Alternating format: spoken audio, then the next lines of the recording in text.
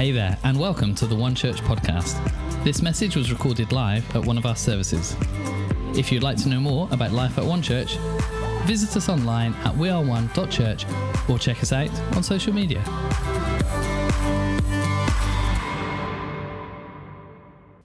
Hey, we are in this series called Sunday School, 4 stories you thought you knew. And I don't know about you, but I am loving this series and I'm learning so much. And hopefully today we will learn a little bit more together. I wonder, have you ever been emotionally exhausted while watching a film? Are you one of those people? Hands up in the comments. Are you one of those people who just gets emotionally exhausted while you're watching a film? Well, I don't know about like whether it's Marley and Me, a story of love and loss, or whether it's like a thriller about spies that are saving the world but they never get the credit. It's so involved in the story that I am consumed by it and I leave the end of the movie feeling completely emotionally exhausted. Liam's like, will you please chill out?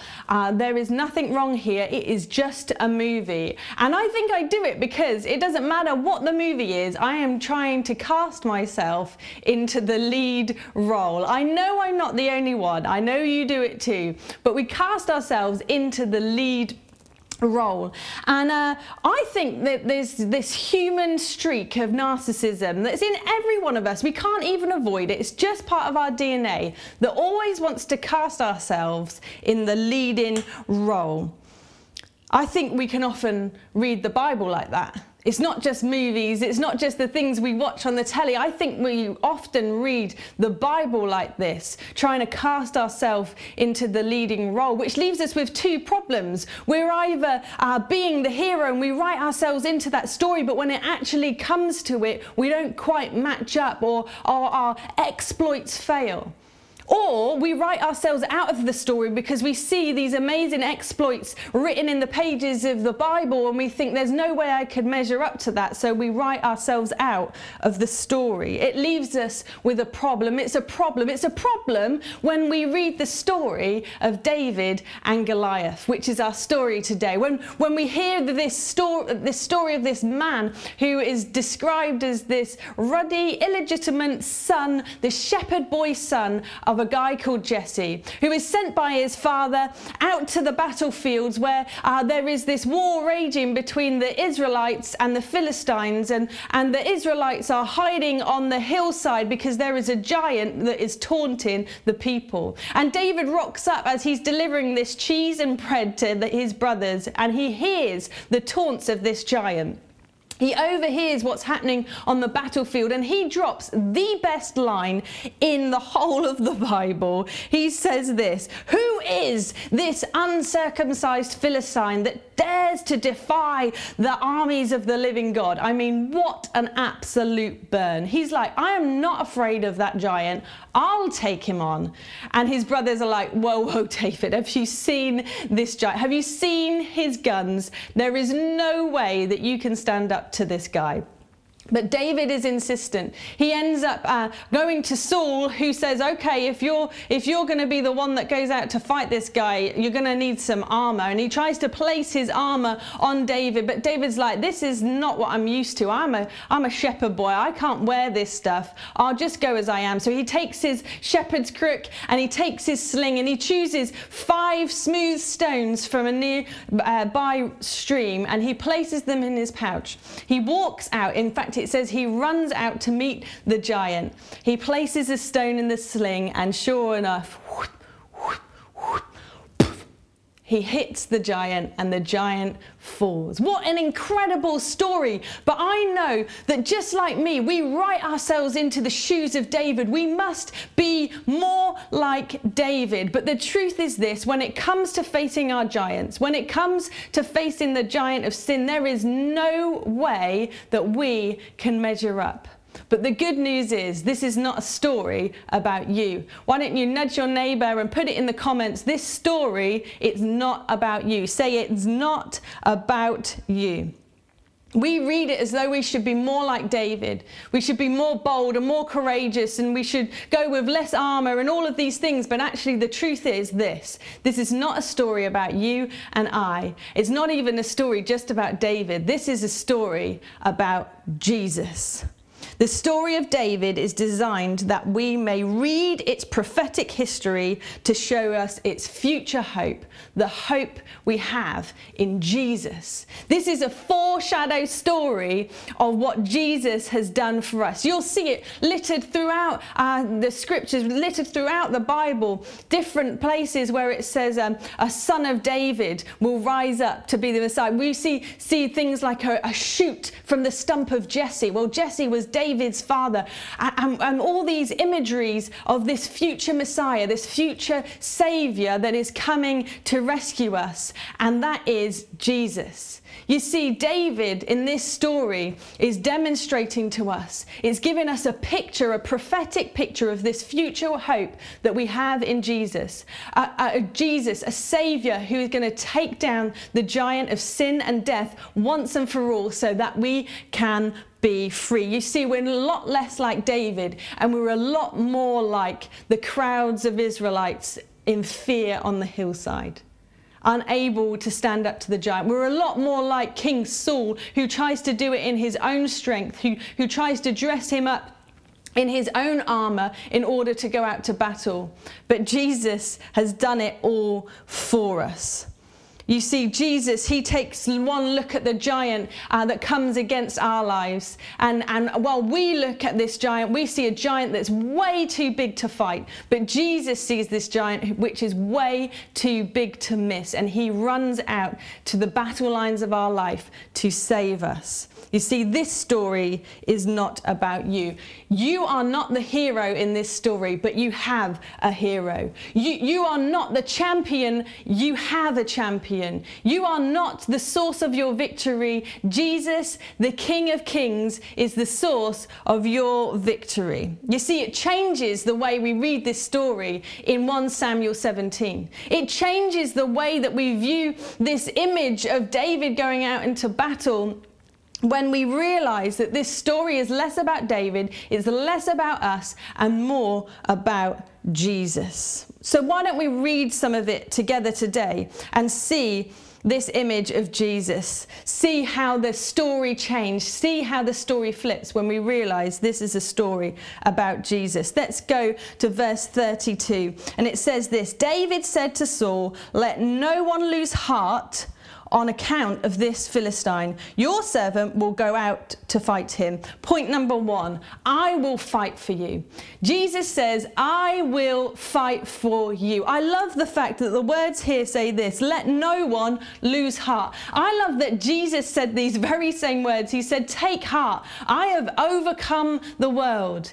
Jesus has overcome the world. He is making a way for us. He says, I will fight for you. I will be your victory. You need only be still.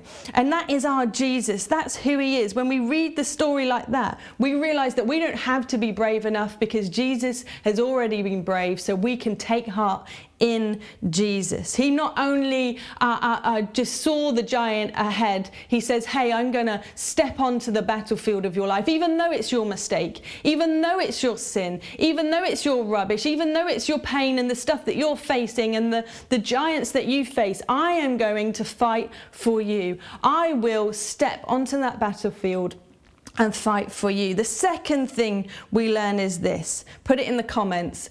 God wins in other ways. God wins in other ways. Let's read verse 38 through to 40. It says, then Saul, who was the king of the time, dressed David in his own tunic. He put on a coat of armor on him, a bronze helmet on his head. David fastened on his sword over the tunic and tried walking around, because he was not used to them. I cannot go in these, he said to Saul, because I am not used to them. So he took them off. Then he took his staff in his hand, chose 5 smooth stones from the stream, put them in the pouch of his shepherd's bag, and with his sling in his hand, approached the Philistine. God wins in different ways. You see, we can try and dress up the way that Jesus is going to have victory in our lives. We try and dress up the way and try and contain the way that we expect God to move and we expect God to relate to us in a certain way. It's kind of like some of you parents right now looking at your teenagers and thinking, what on earth are you wearing? I know the fashion at the moment is crazy, but the truth is this: you lived through the 80s and the 90s, so I'm pretty sure we all know it's all going to work out well in the end. But we can try and dress people up in the way that we think they should be, and we try and dress God up in the way we think that he relates to us. We try and dress him up in the way that we think that he should be towards us, but he is different to that. We're talking about the God of all the universe, who threw every star into the sky, that had all the creative ability to do all of that, that he puts air in our lungs. What an ordinary miracle that it is that you and I are breathing right now.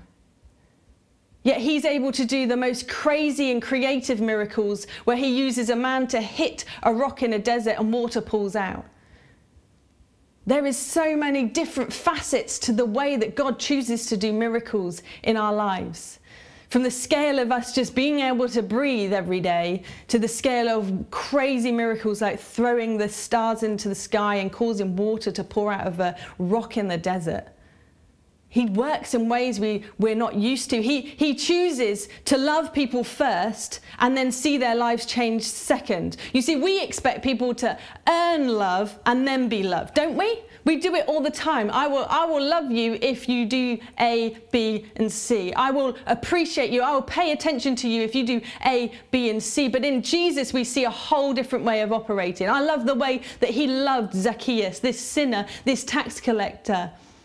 He loved Zacchaeus first. He had dinner with Zacchaeus first. And then Zacchaeus goes, oh my goodness, I need to change the way that I live, and was convicted in that moment and transformed his life forever. You see, God relates to you and does miracles for you in ways that you're not always okay with dressing up like that. God wins in other ways. God chooses to use a shepherd boy. Isn't it interesting that we have this Jesus who describes himself as a shepherd, the good shepherd who came in a different form. He didn't come with military might to take down the regime of the day. He came as a shepherd to take care of the people and to protect the hearts of the people. And we see in this story that David went out to the battle lines of this war dressed as a shepherd's boy. It's another picture of Jesus, who does things in different ways. God wins in different ways. The third thing is this: God runs quickly towards the giant. God runs quickly towards the giant. We see it in verses 48. It says, as the Philistine moved closer to attack him, David ran quickly towards the battle line to meet him. I want to encourage you today that God is not far off.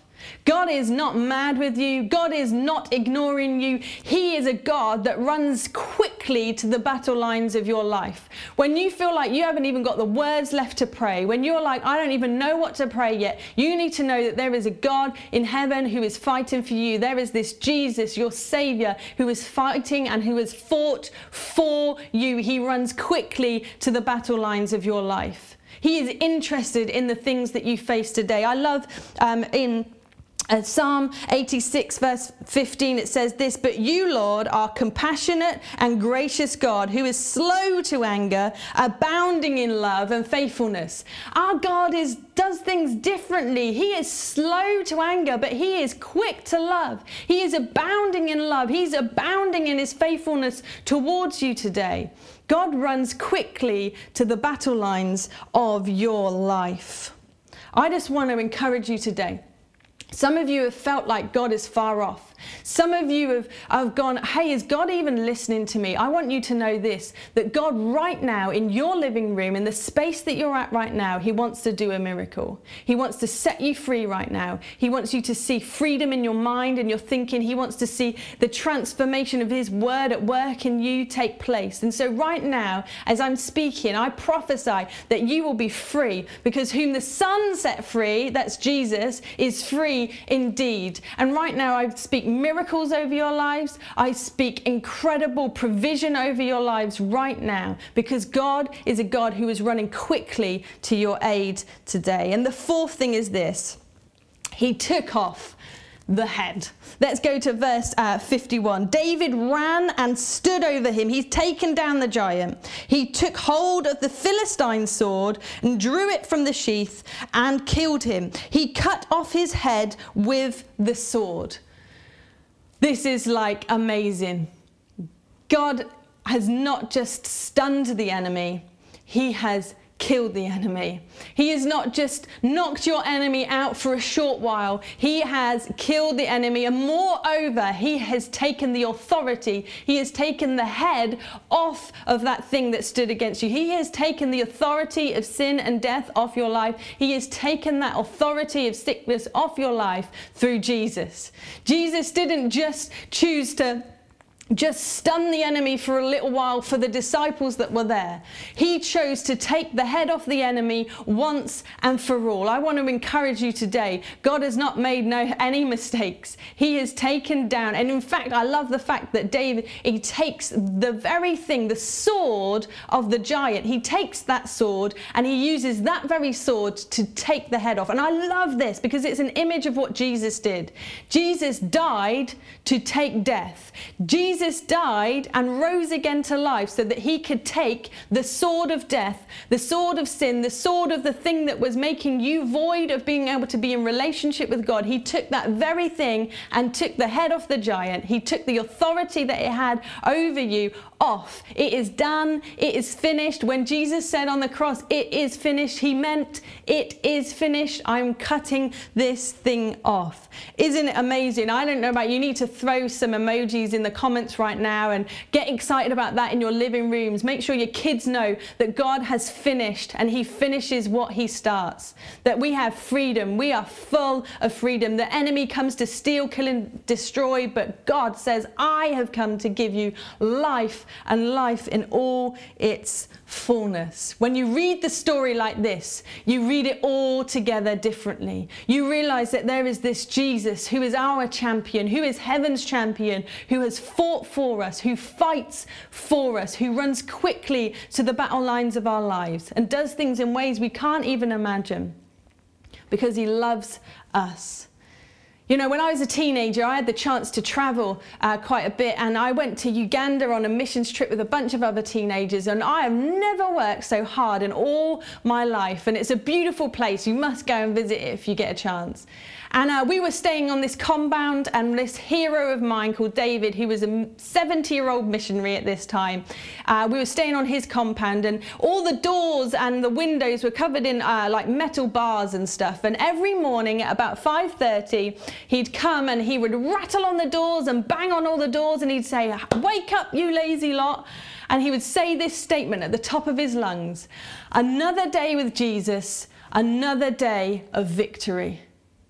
Now, in those moments when I was really sleepy, I was like, okay, David, but you know that those words resound in my life because it's the truth that every day with Jesus is a day of victory. Despite any circumstance, despite anything that's going on around me, a day with Jesus is a day of victory. I wonder what would happen if we woke up every day facing whatever battle line we have to face, but we remember, and our posture is this, that another day with Jesus is another day of victory. Pray you have a great week, church. We'll see you soon.